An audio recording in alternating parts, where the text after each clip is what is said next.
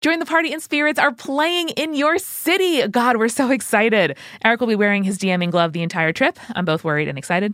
7 cities, 10 days at the end of March 2024. Your 2 favorite podcasts, Join the Party and Spirits, are performing live.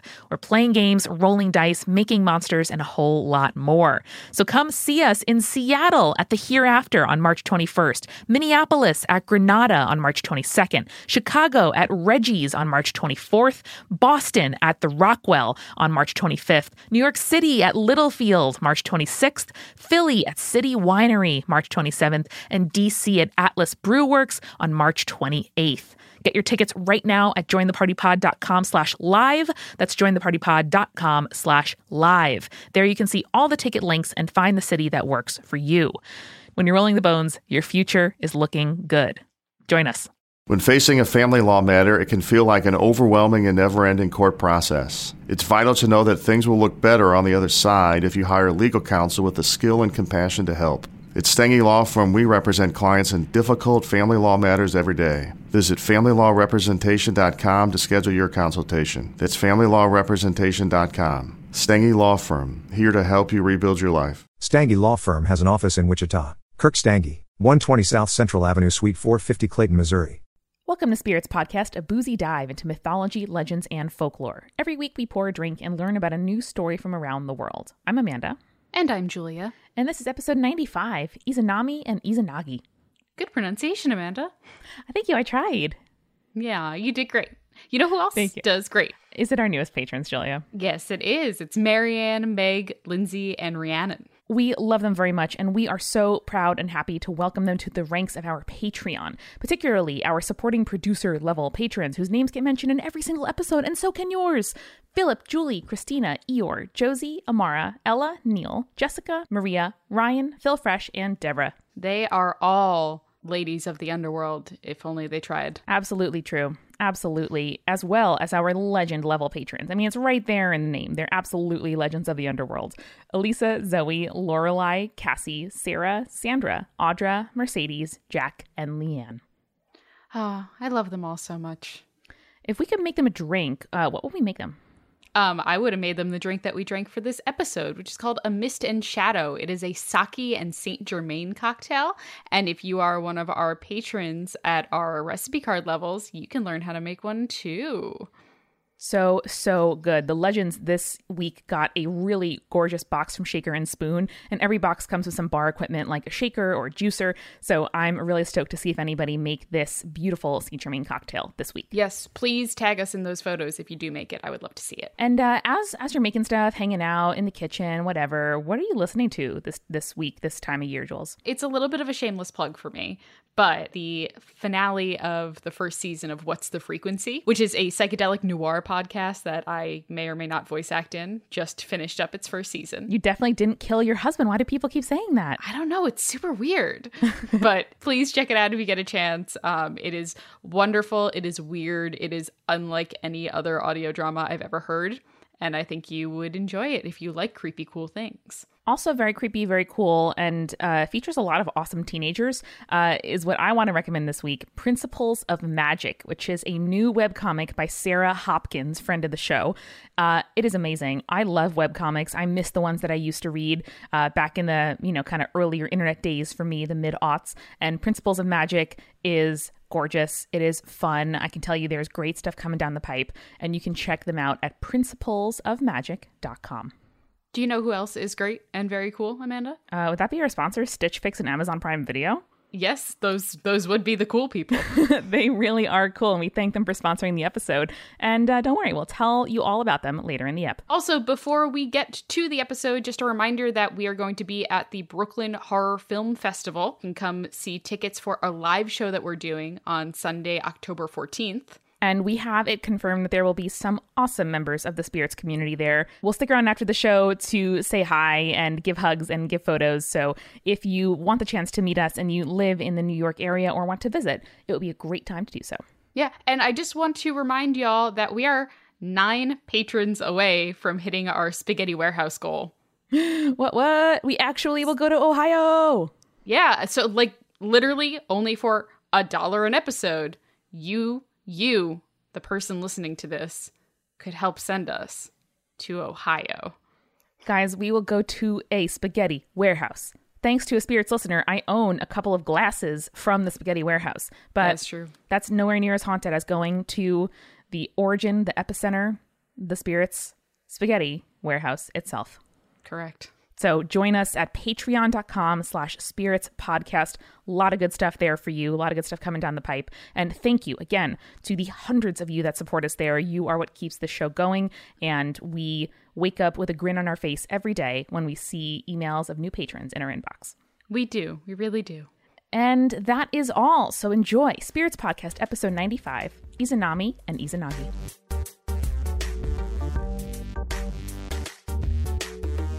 I have peppermint licorice tea, which sounds fucking bad, but is fucking good. I don't like licorice. I can Me eat neither. peppermint. This is like the barest, sweetest note on the end of the peppermint. Huh. We're going to sidetrack real quick. Cold open. Yeah. How did you decide, why did you buy it then if you don't like licorice? Because I was in Catherine Addington's house. Okay. And her mom loves tea and said, Amanda, may I make you some tea after dinner? And I said, but of course, Mrs. Addington. And Whatever you want, ma'am. Drank whatever the fuck she gave me. And it was so good. And I demanded the wrapper of the tea bag and went out and bought it. Perfect. Great. I love when people open us up to new experiences. I know. I never would have selected it for myself. And I'm very glad that I did. Soothes my throat in my little summer cold that I have right now. Oh, I'm sorry, baby. And makes me think of Catherine and her mom and their beautiful dining room where all of their plates and bowls are colorful and I don't even want to say mismatched, but they're like a variety. They're a beautiful mixed garden, and I love them. Like a garden, it should be cultivated. Yes, but also eclectic. Yes, just like somebody said on Twitter, can I wear competing floral prints together? Yes. And they're like, yeah, do gardens match? Like, no, you can wear them however you want. Whatever you want. Makes you feel good as a person with a floral tattoo. And also, immediately upon getting that floral tattoo, I realized I had a lot of floral clothing. So, And you went out and you bought more floral clothing. I did. I'm proud of you. I did. This has nothing to do with our episode, but I did think of an intro while we were talking. So oh, that good. helps. So, Amanda, as you know, I am planning my wedding. Hell yeah. And it is stressful.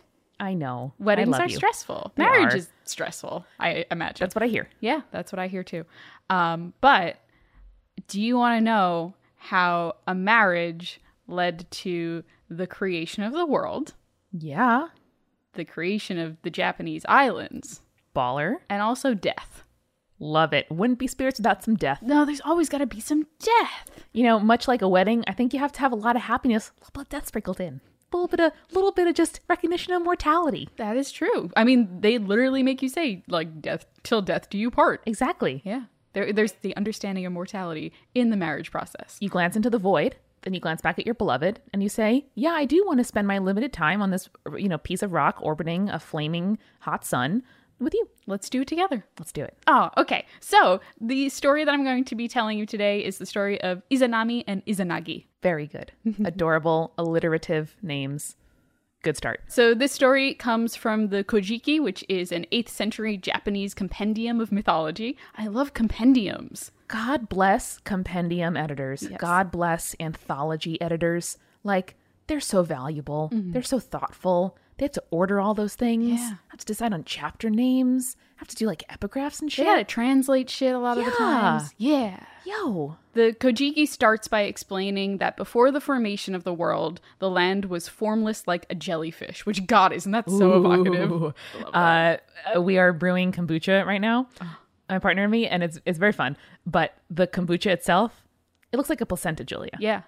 That's what it looks like. It's the gross. little SCOBY, which we've named Scooby-Doo. Of course you did. It's a little placenta of mold that gives me delicious, healthful, nutritious beverage. Fair enough. And this is my observation on jellyfishes and the beginning of the world. Perfect. Carry on. you. Thank you for that. You're welcome. So despite the land being formless, the first kami came into being and resided in Takamagahara, which is the high plane of heaven. The existence of Takamagahara becomes really important later, but we'll get to that eventually. So at the beginning, there were 3 primal kami. But first, let me explain what a kami is. Please do. I was going to ask. It's super important, so I'm glad you were curious about it. So I say kami, and that's the phrase that I'm going to use throughout the episode because there's no direct translation to English. Okay. And this has to do with the ambiguity of the term, and that's super important because kami are particularly ambiguous in their own nature. So kami are the spirits that are worshipped in Shinto religion and can be anything from mountains to forces of nature to like more esoteric things like wisdom and poetry, or could be ancient ancestors that have been deified. They are manifestations of this concept known as musubi, which is the interconnected energy of the universe. And as such, there's something that human beings should strive to be. Wow. Remember in the Mayan creation story when we were talking about how human beings were created multiple times? Yes. And then they Version control. We made good humans, but they're too good. We got to make them like a little bit less. That's kind of the standard that like kami and human are at. Yeah, and I'm sure this is an imperfect analogy, but I also thought of Plato's forms, and that's something we learned about in philosophy in high school, where there's almost, it sounds like there's, ways to be wise on Earth, or ways to, like, you look at a single mountain and that like evokes this larger idea or ideal of like the mountain or like the wisdom. Yes. And I also think that this kind of ties into more Eastern ideas featured in like Buddhism and Hinduism, where there's like a higher level that one can ascend to. Hence the like fact that human beings can be deified and become kami. Yes. All right, cool. So Shinto traditions point out that kami have 5 defining traits. Kami possess 2 souls, one gentle and one assertive, representing the fact that nature and the world can be both giving and destructive. Huh. Kami cannot be seen in the human realm and therefore have to inhabit sacred places and sometimes people.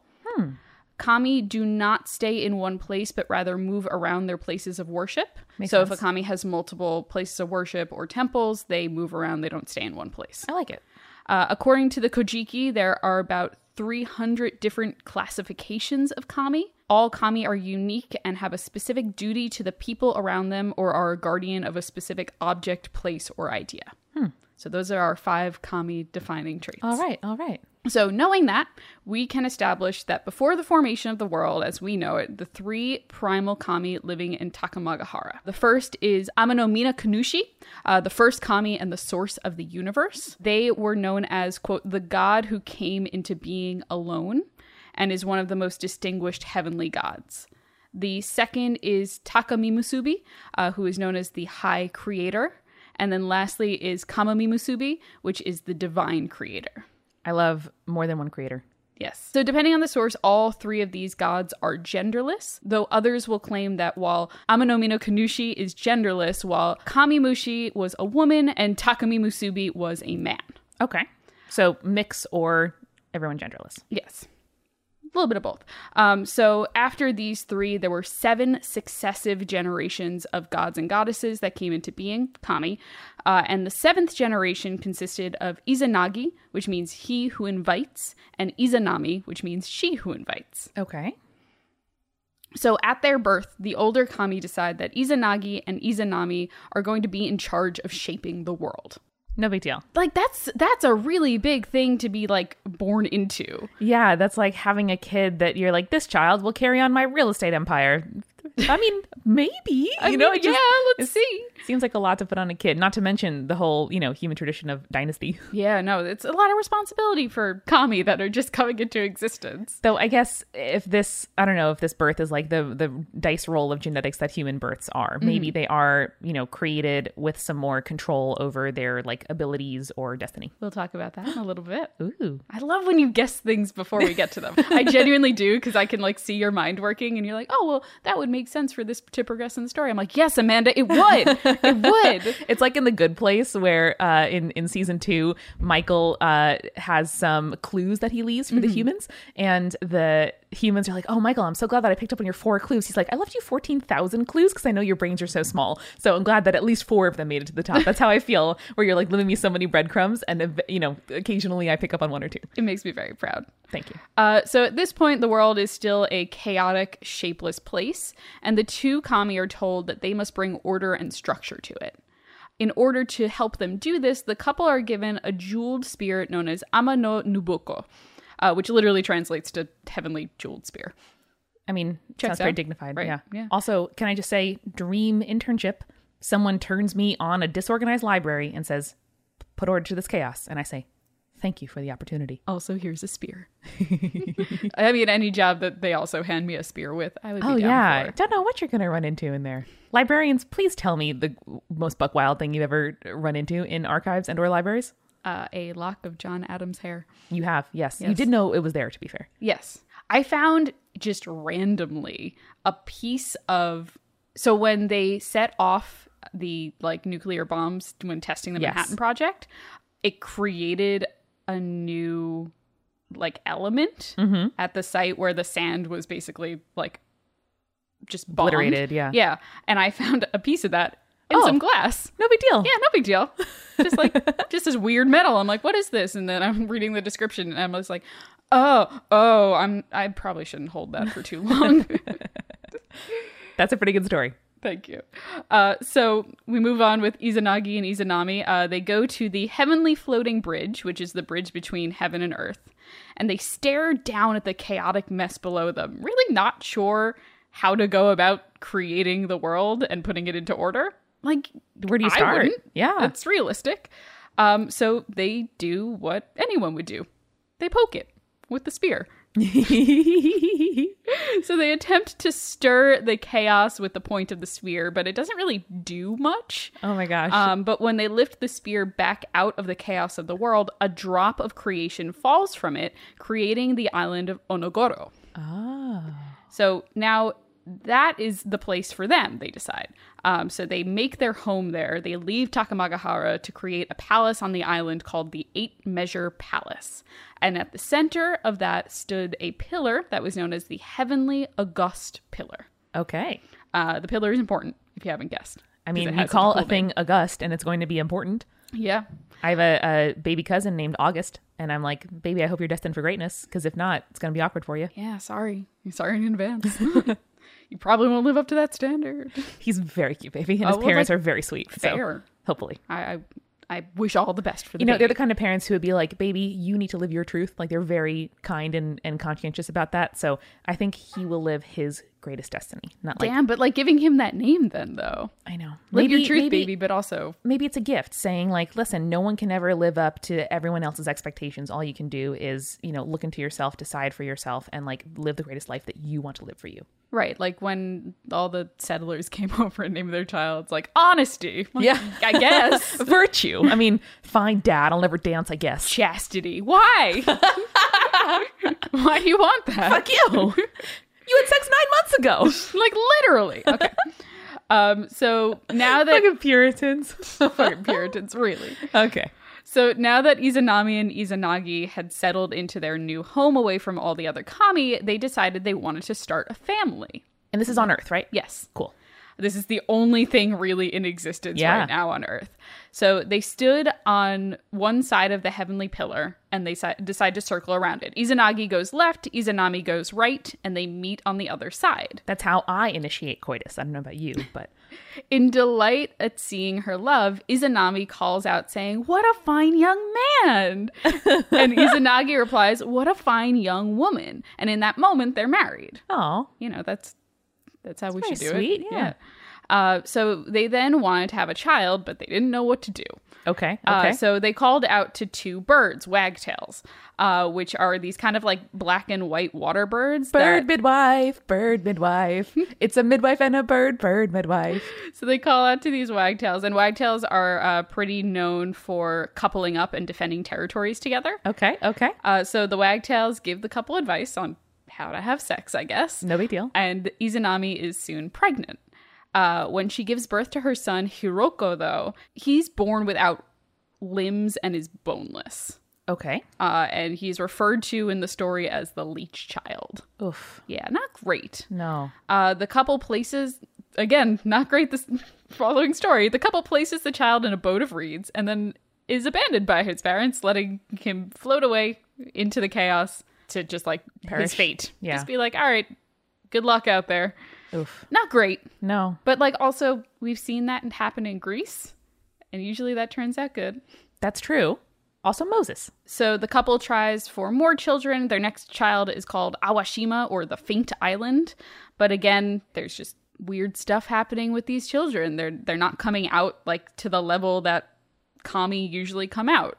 Right. In the story, this is the creation of how like devils and demons come into play in Shinto religion. Which is not great. But I'm gonna cheer us up a little bit here, because as a side note, that's not where the story of Hiroko's like tale ends. Okay, so he's some kind of exciting existence, hopefully. Yes. It is said that in another story that Hiroko is found by fishermen when his reed boat washes ashore. He eventually grew legs and the rest of his skeletal structure, I guess, at the age of 3, after being cared for by the fishermen, and is renamed Ebisu. Though he's still portrayed as disabled and deaf, he grows up to be the Laughing God, who is the kami of fishermen and luck, and is one of the 7 gods of fortune. So he plays a really like critical role in the rest of Shinto religion. Yeah. But like in this story, he wouldn't have been able to become what he was and like have the domains that he had if it wasn't for his parents casting him out. Yeah, and that is pretty poignant too for fishermen, which are often at the, mercy of nature and the world. Yeah. So it's not great that, kids with birth defects or, abnormal bodies in some way are treated as like sources of evil, maleficence in the world. It's kind of fucked up. It is kind of fucked up.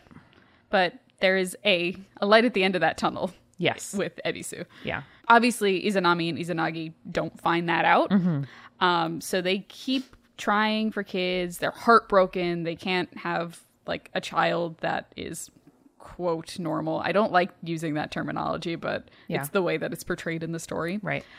So they return back to Takamagahara to ask the older kami what they were doing wrong.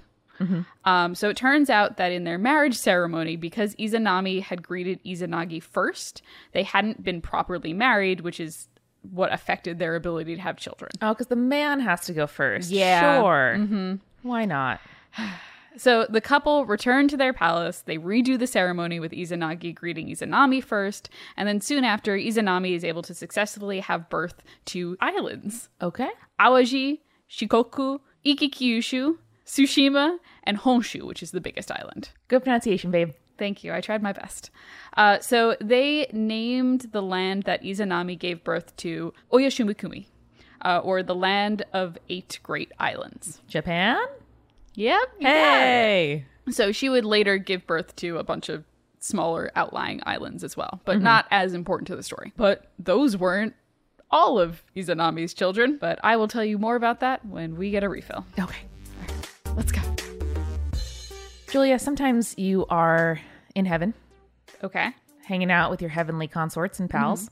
Sometimes you find yourself on Earth in a small island, pregnant. And checks out. Life brings you a bunch of different contexts that you may need dope clothing for. That is true. And happily, we have Stitch Fix, which is our sponsor for this week, that we genuinely love and get giddy every time we say their name. Oh, I do. So much.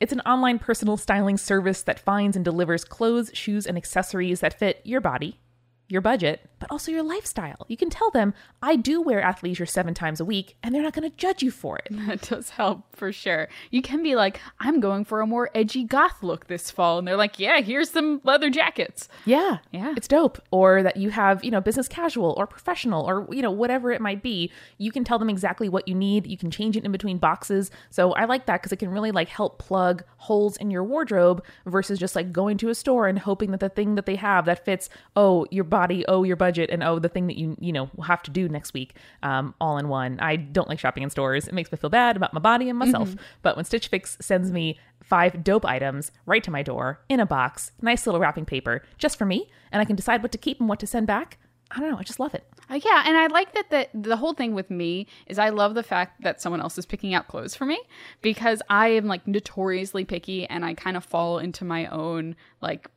cycles, I guess, for clothing. Stitch Fix sent me a romper, and I would never buy a romper for myself, but I look dope as hell in that romper. I need to see it. It looks so cute. It was amazing. And it was just it was floral, which I told them that I liked. Yes. And it was darker colors, which I told them that I liked. And it was just, it fit all of the things that I loved, but I never would have picked it out for myself. Yeah. And that's what Stitch Fix is so good at. Having that personal stylist is such like a blessing. It really is. And the shipping and exchanges and returns are always free. You don't have to do a subscription. You can just get one if you want, which I think is really great because maybe you don't want to commit to having one every month or every quarter. You can just get one box. That's also allowed. What they have is a styling fee that's $20. So every box, they charge a credit card $20. But if you decide to keep any item from that box, they take the $20 out of its price. Right. So if you choose to keep even one thing from your box, the entire process is free. There's no fee. There's no surcharges. There's no shipping. It's pretty dope. Yeah, for example, like if you get a really cute, dope floral top that Stitch Fix sent you, and Just hypothetically. and like it's $30, you already paid that $20, so it's only going to cost you an additional $10. It's pretty great. Yeah. And if you go to stitchfix.com/spirits, you'll get 25% off every item in the box when you decide to keep all 5. So keep everything in the box, you get 25% off every single item's price and that $20 credit. So it's a pretty great deal. That's stitchfix.com/spirits. Thank you, Stitch Fix. We love you. If y'all get your beautiful Stitch Fix items, please show us photos on Instagram. Tag us at Spirits Podcast. We would love to give you compliments. Yes, please. I want to see all your cute outfits. All right. Thanks again. That's stitchfix.com/spirits. We are also sponsored this week by Amazon Prime Video, a new sponsor to the show, and we are very happy to welcome them. Amazon Prime Video is a benefit for Amazon Prime members, so you get the shipping that you get with Amazon Prime, but also this entertainment delivered to you from Prime Video channels. Yeah, cable bills, they're expensive. And honestly, I don't want to pay them. I don't want to pay for a bunch of different channels that I'm not going to watch anyway. So getting to pick and choose which channels you want to watch is the best way to go about it. The nice part is Prime Video channels has 100+ premium and specialty channels that you can pick and choose. So if you want Stars but not HBO, which I don't understand why you would do that, but Listen, we don't have to it's up to you. You might want PBS Kids, but not PBS Masterpiece. Like, do what you gotta do. Yeah, exactly. So, I want to use channels for when the new season of Doctor Who comes out. For sure. Yes, that's going to be awesome. And I just finished on HBO the show Succession, which is kind of like Game of Thrones, but about like corporate politics. So very up my alley. Oh, you know what? I am getting into Outlander on Stars, and it is very good. It's very up our Spirits listeners' alleys. There's time travel and period pieces and romance. It's very good. And yeah, it works on your phone, it works on your Roku, it works on your Fire TV. So however you watch your stuff, this is going to work for you. And Amazon Prime Video is offering a free trial to our listeners at tryprimechannels.com/spirits. Yeah, only pay for the channels that you want with Prime Video channels. You can start your free trial of over 100 different channels by visiting tryprimechannels.com/spirits. Do it. Do the thing. Thank you very much for sponsoring the show. And now let's get back to it. Okay, so after giving birth to all of these islands, Izanami needed children that would give them shape. Like she needed, like there's just land right now. They're not anything. So it's like the dough is proofing. I have been rewatching Great British Bake Off in my sick days. Not surprised. And they need to knead and shape that dough. Yeah. So she just starts popping out kids left and right. Kami of the sea, the wind, of trees and mountains, and basically any kind of object or phenomenon in nature that you would imagine. All right. I mean, all the fun stuff. This is like decorating the cake, decorating the map. Absolutely. But the problem is, pregnancy is what does her in the end. Pregnancy sucks. Yeah, pregnancy. I'm sure scary. It's beautiful also, but also scary on. and terrifying, and you're bringing like life into this world, and also like mortality rates for women giving birth are way too high, especially in the United States. That's a different tangent for another time, Julia. Okay. You just had a little like That's So Raven moment where you just did a little tunnel into somewhere else. So she gives birth to Kagutsuchi, who's the Kami of fire. Okay. And she was burned to death as he leaves her body, despite Izanagi doing his best to try and save her. Oof. So even in death, though, Izanami gives birth to more Kami. The Kami of death and sorrow enter the world as she exits. I mean, that's pretty poignant. It's sad, but that's, fitting, I think. Oh, for sure. Izanagi weeps for his wife, and in his tears, even more Kami are born. Enraged at Izanami's death, he kills Kagutsuchi, cutting off his head, and further offspring are born from the blood and the sword that he used. Now, what we're looking at here is like similar to some Greek stories. Yeah. If we're looking at the Pandora's box. This has a very similar vibe to it. Actually, the end of this story is going to have more of a Orpheus twist to it. Ooh. Izanagi grieves for Izanami for a very long time, but he's still determined to bring her back. He decides to go to Yomi, which is the land of the dead. Alrighty. Interestingly, New realm. I know. I want a little like kazoo for when we enter a new realm in a story. It would be helpful to me. Maybe the slide whistle from the Join the Party live show. Perhaps. Jesus, that is true. It has a geographical continuity in Shinto religion, Yomi does. It is not hell or paradise, but rather it is a place where all deceased go and carry on a shadowy existence forever, no matter how they acted in life. Oh, damn. Yeah. So there's nothing else? Yep, there's no punishment, there's no reward, it's just that's what the afterlife's like. Which you see in Mesopotamian afterlife. In the story of Gilgamesh, everyone lives underground, wears feathers, and eats dirt. Okay. That's just it. Okay. That's just how it is. I mean, I also, as someone who doesn't believe in any particular afterlife, I do appreciate the kind of just like ethical and philosophical need to like do our best while we're here for its own sake. Mm-hmm. So I respect that for sure. According to the Kojiki, the entrance of Yomi lies in Izumo province and is described as a polluted land, which is connected to the Shinto associations between pollution and death. Okay. Which logically makes sense because like you leave a dead body rotting somewhere, it can ruin a water source or something like that. Like, yeah, or pollute the environment. The environment, degrades. Disposal of the dead is very important, like in a lot of different religions. Yes. So connecting pollution and death is really, really interesting to me. Mm-hmm. So Izanagi makes a long and perilous journey into Yomi. I actually read the Kojiki for these sections. Ooh. It wasn't a great translation as far as I could tell, because it was like written almost in like Elizabethan English. Oh, okay. Which was weird. Well, maybe it sounds archaic to contemporary Japanese readers, and so they're trying to, send the same message for English readers. That's possible. But anyway, so it says that he makes a long and perilous journey into Yomi, but it doesn't describe the perilous journey at all. Otherwise, I would have given you those sweet, sweet details. So eventually, Izanagi comes across a great mansion that is guarded by fearsome demons. Ooh. Izanagi creeps through the back entrance and finds Izanami there.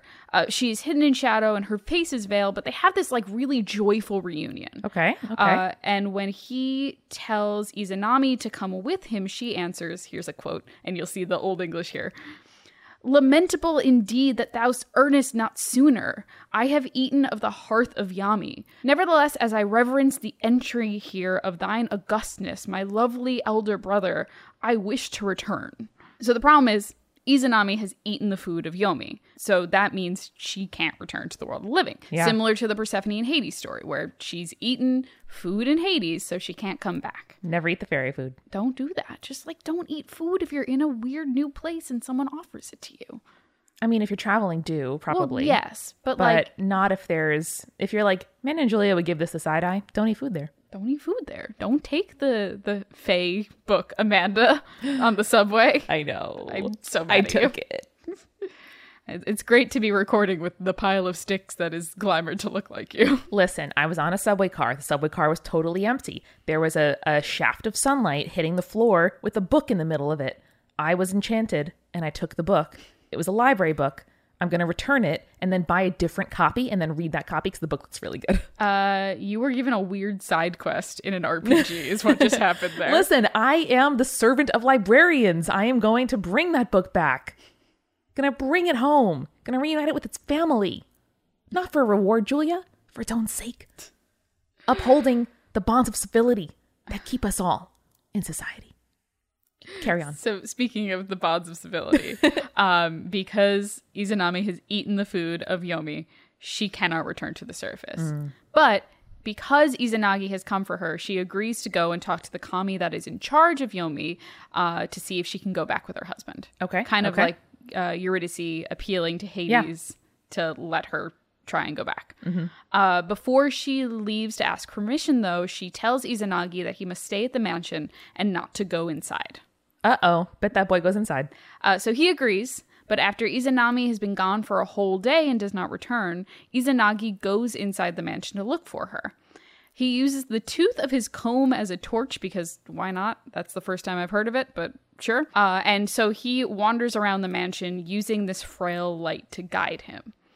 But when Izanagi enters into a room, he finds that Izanami is not how she was in life, but rather is a decaying corpse. And she has several of these thunder kami that have recently been born from her body. So, like, they're these, like, fearsome, big, bulky kami. And they're surrounding her? Yeah. Oh, okay. So she does not look good. Her skin is rotting and starting to fall away. Her flesh is covered in maggots. Yikes. Izanagi is horrified and disgusted by the appearance of his wife, who is still moving and speaking, but is clearly dead. Yeah. And he turns to flee, pursued by Thunder Kami, these, quote, foul women known as Shikomi, and Izanami herself. So Izanagi fights off the Thunder Kami and Izanami and manages to imprison her in Yomi by rolling a huge rock across the entrance of Yomi. Izanami is indignant, yelling that if Izanagi does not take her back to the world of the living with him, she will take 1,000 living people to Yomi each day. Yikes. To which Izanagi is so disgusted that he replies that he will create 1,500 lives a day in return. There you go. That's why human beings live and die, huh? So because of Izanagi's insolence and disgust, death comes to mortal beings. But Izanagi's ability to give life to the world ensures that he brings more into the world than Izanami can take away. You know, that's pretty balanced and pretty beautiful. Yeah. I like the kind of idea, and we'll sidetrack to discuss this a little bit, but like understanding that like human population grows. Yeah. It's just like, that's so cool. And you know what? I wouldn't be surprised if this were like pretty scientifically accurate to the time when the story was generated. Oh, for sure. At least in the locality where it came from. Yeah, I think that's probably pretty accurate. And like, if you think about it, Japan is much more of a finite area of mass for people to occupy than, say, the United States, where there are pockets of land where there just aren't people for miles. Exactly. But Japan, I feel like, is slightly different. It's a little bit smaller and it's a little bit more spread out from what it is. But yeah, I think that it's interesting to kind of look at the growth of a people, and also for people to understand that, like, hey, the birth rate is higher than the death rate, and we're going to have a higher population as time goes on. That seems really interesting, and just like not something that I would ever consider as a human being until someone points it out to me. Yeah. Like, I don't think I thought about all the people that lived and died before this generation until we started studying that kind of stuff in school. Yeah. But for Japan in particular, I mean, I think you're right. Like, resources have always been finite. Space has always been finite. And they've had to deal with questions of like density and population management and, you know, food, I don't know, distribution, a lot more and better than most societies. Yeah, that's absolutely true.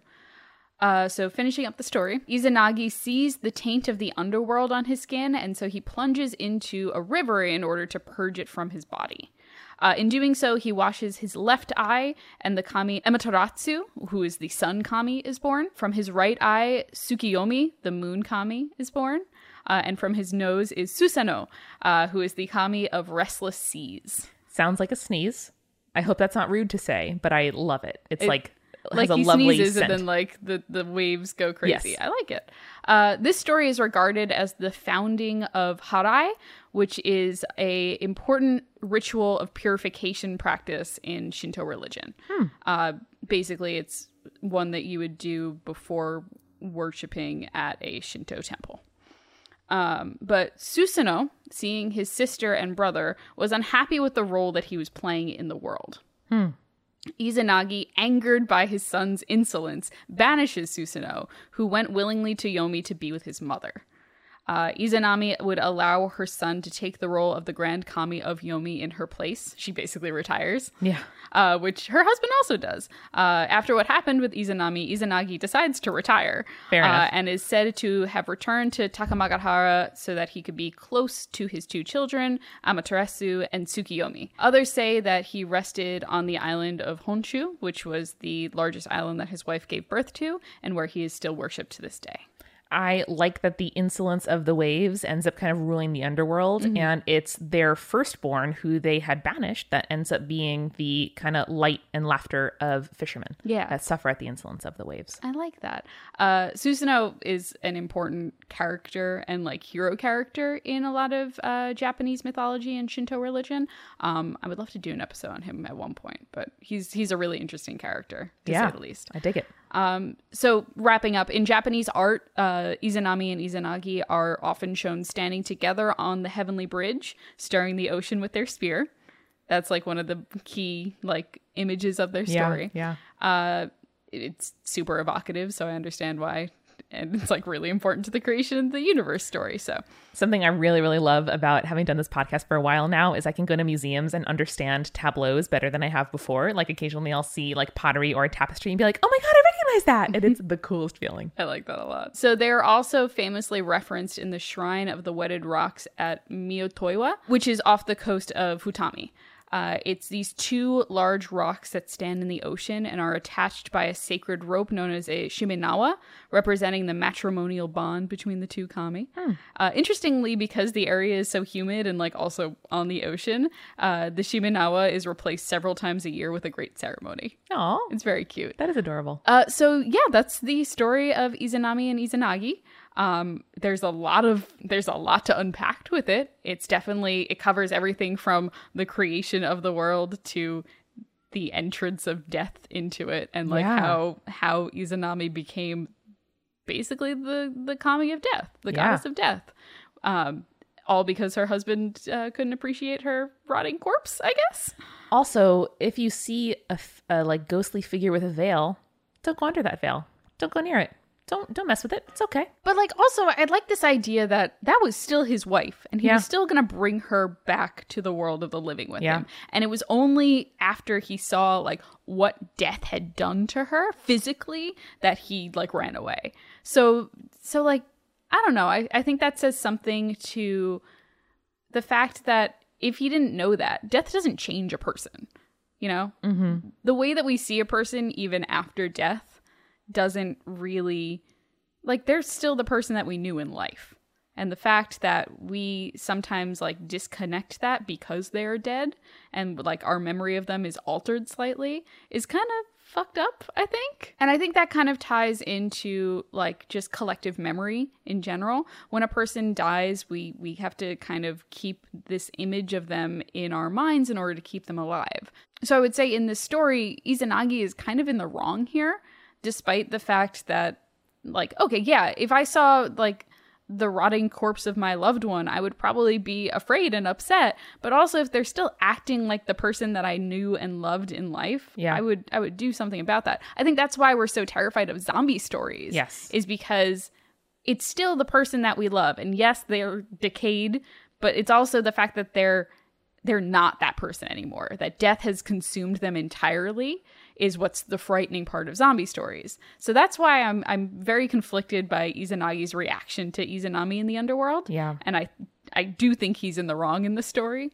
I'm not sure if you agree or disagree. And one zombie piece of media, which I think I'm a bit of a connoisseur thereof, is In the Flesh, which was a short-lived, much beloved British television series that dealt with the, decayed body still with the person that you knew, their brain and like spirit inside of it, and how you like live in that society. I thought was fascinating. It had a lot to do with like the structural and like societal, works that we create.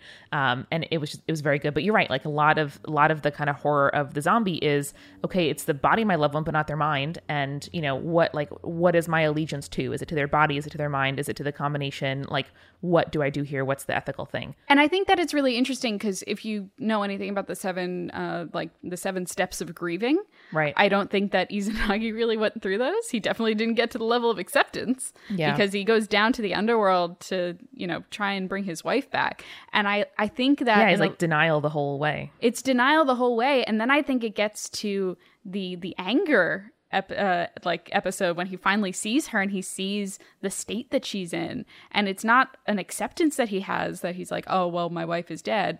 He is afraid and he flees, and then he like angrily retorts against her when she's like, why are you leaving me? okay, if you're going to leave me, here's what I'm going to do. And he's like, you know what? Fuck you. I'm going to like keep bringing life into the world, which like is a positive thing. But at the same time, his reaction to it is not positive. Yeah. And, you know, you kind of frame this as a story of a marriage. And it's also, I don't know, like that's a thing that you read about a lot, is to say, like, when you choose a person to spend, you know, many decades of your life with, if it's something that you do, you know, you're not going to stay married to the same person. You're not going to like be living with the same person that's such a great point. the entire, you know, life. And what you want to do is like marry someone that you want to see who their future selves are, and that they are committed to your future selves, no matter how different that person may become. And obviously at a certain point, you know, may end up being better for you to part ways. But, you know, hearing people who've been married for like 30, 40, 50 years talking about what's occurred, it's like, yeah, it's dope. Like, this person that I love evolves into someone else. I evolved into somebody else. And we have the, you know, shared context and the resources and the like communication tools to keep making that relationship again and again, and to keep building it when it starts to fray. Yeah. So that is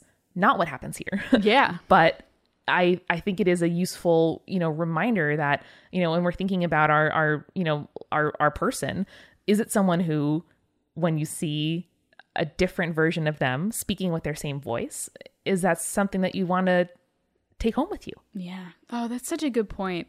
And I mean, like, Jake and I have been together for almost a decade. It'll be a decade in May. Wow. That is insane to me. Yeah. But like, I genuinely think having that kind of hindsight, that when people say, hey, when you're in a relationship, you either grow together or you grow apart, that's 100% true. Yeah. And like, you shouldn't, like, I don't want to tell people what to do, but I would never put you myself... can tell me what to do, so just tell me. So I would never put myself in a situation where I don't want to see all of the versions of the person that I'm with. Yeah. And I think that, like, I wouldn't be marrying Jake if I didn't know that we have been able to grow together for so long. And like, 10 years is a long time. I was 16 when we started dating. Yeah. I am such a different person than I was when I was 16. Can confirm. I know you can, and Jake can too. And that's the beautiful thing about, one, our friendship, two, Jake and mine's relationship, is that we grow and we make each other better. Mm-hmm. And if you're not making your partner or friends better by your presence in their lives, or vice versa, that's not a relationship that you should continue with. I don't think. Like, you can be separate people, and you can like have different ideas about stuff, but when it comes down to it, like, if you're not able to support that person's like new life, I guess, don't just leave it where it is. Don't have the angry breakup that Izanami and Izanagi have. Just kind of part ways, because you know that, like, that's just how life is sometimes. Yeah, to me, it's a difference between like supporting a person's behaviors mm-hmm. and qualities and the ways in which they interact with you, and supporting the person. Yeah. Because all those things might change. You know, and like, if you decide to be with someone for a long time, your body will change, your voice will change, your interests will change, your, you know, life circumstances and resources will change. And on a micro scale, I listened to a podcast yesterday where someone was talking about like research in couples, and ones that stay together, they find one of the things that those couples have in common is asking each other questions. And when like you come to someone with a story of your day, it's not just like, oh, that's nice, honey, mine was blah, blah, blah. It's asking questions and being interested in having like active listening toward your partner. And that's like, they saw a sign of respect, you know, and like being interested in a person. And that's one of the things that, you know, good marriages have in common, or good relationships. And so to me, yeah, like, it's like an incredible honor and privilege to get to be there to witness someone, whether it is a friend, a sibling, you know, a partner, to like see what happens next. And for me, one of the most like daunting things about entering into a relationship has been letting myself disappoint my partner. Mm-hmm. And dealing with those feelings and not wanting to disappoint them. And this worldview makes that a little bit less daunting for me, because it's not like not being the person I've been or not acting like the person I want to be is the be all and end all. Like, they love something else, something deeper, something that's not just how I'm acting that day, or like if the dinner gets burned, you know, or if I'm not able to like go have plans because I get sick. So I don't know, that it's like a freaking fall backward into a void, it feels, in terms of, you know, letting someone see you that deeply. But again, like romantic, familial, you know, friendship, it's those moments where I'm most glad to have someone with me. Yeah. And I don't know, it's scary, but it's worth it. I feel that. I think one of the like biggest things for me is, you know, when like people break up or friends break up or what have you, and someone goes, "You've changed." Yeah. Yeah, people change. Yeah. That's kind of the point. You just don't like the change that they've made. Yeah, and, like, and that's fine. acceptable. That's totally healthy. cool. You can do that. Like, we've all had friends that, and you know, and other people in our lives that have like come in, come out, and like you have a nice time together and you move on. Like, doesn't mean the relationship's less meaningful. That's things we've talked about in previous episodes a lot. But this is, you know, when you find people that you want to commit to that deeply and that you want to know and you want to like subscribe to updates on their life, it's like a, I don't know, it's a very beautiful flower to put into the bouquet of like your life at this particular moment, and to have that constant, which, you know, we've also mentioned before, of like just having someone who has witnessed the me 10 years ago and the me now and vice versa. It's I don't know, it's a pretty special thing. Yeah, I always get really excited when I look at you or when I look at Jake, because you're the people in my life that have been around the longest. And I'm just like, oh man, they both changed so much since 16, but like all for the better. We've like, had a collective glow up. Yeah, we did. We totally did. All of us, damn. But yeah, like that's the best part about friendship, is that when someone can look at you and be like, man, our relationship or our friendship is so different than it was 10 years ago. But like, that's so cool and that's so great. And we've taken this entire decade and we've grown together and like as people. Yeah, it's like an 18-course New Year's dinner, or however many years, or what, you know what I mean? Like it's not like one unending dish on the Hogwarts buffet table. It's like a big all-you-can-eat continental buffet of life. And I think it's a feature and not a bug. You know, that relationships can contain so many multitudes. Whoa. And with that, we hope that all of your relationships contain multitudes and that you stay creepy. Stay cool. Spirits was created by Amanda McLaughlin, Julia Shafini, and Eric Schneider, with music by Kevin MacLeod and visual design by Allison Wakeman. Keep up with all things creepy and cool by following us at Spirits Podcast on Twitter, Instagram, Facebook, and Tumblr. We also have all of our episode transcripts, guest appearances, and merch on our website, as well as a form to send us your urban legends at spiritspodcast.com. Join our member community on Patreon, patreon.com/spiritspodcast, for all kinds of behind-the-scenes stuff. Just $1 gets you access to audio extras, with so much more available too. Recipe cards, director's commentaries, exclusive merch, and real physical gifts. We are a founding member of Multitude, a collective of independent audio professionals. If you like Spirits, you will love the other shows that live on our website at multitude.productions. And above all else, if you liked what you heard today, please share us with your friends. That is the very best way to help us keep on growing. Thank you so much for listening. Till next time.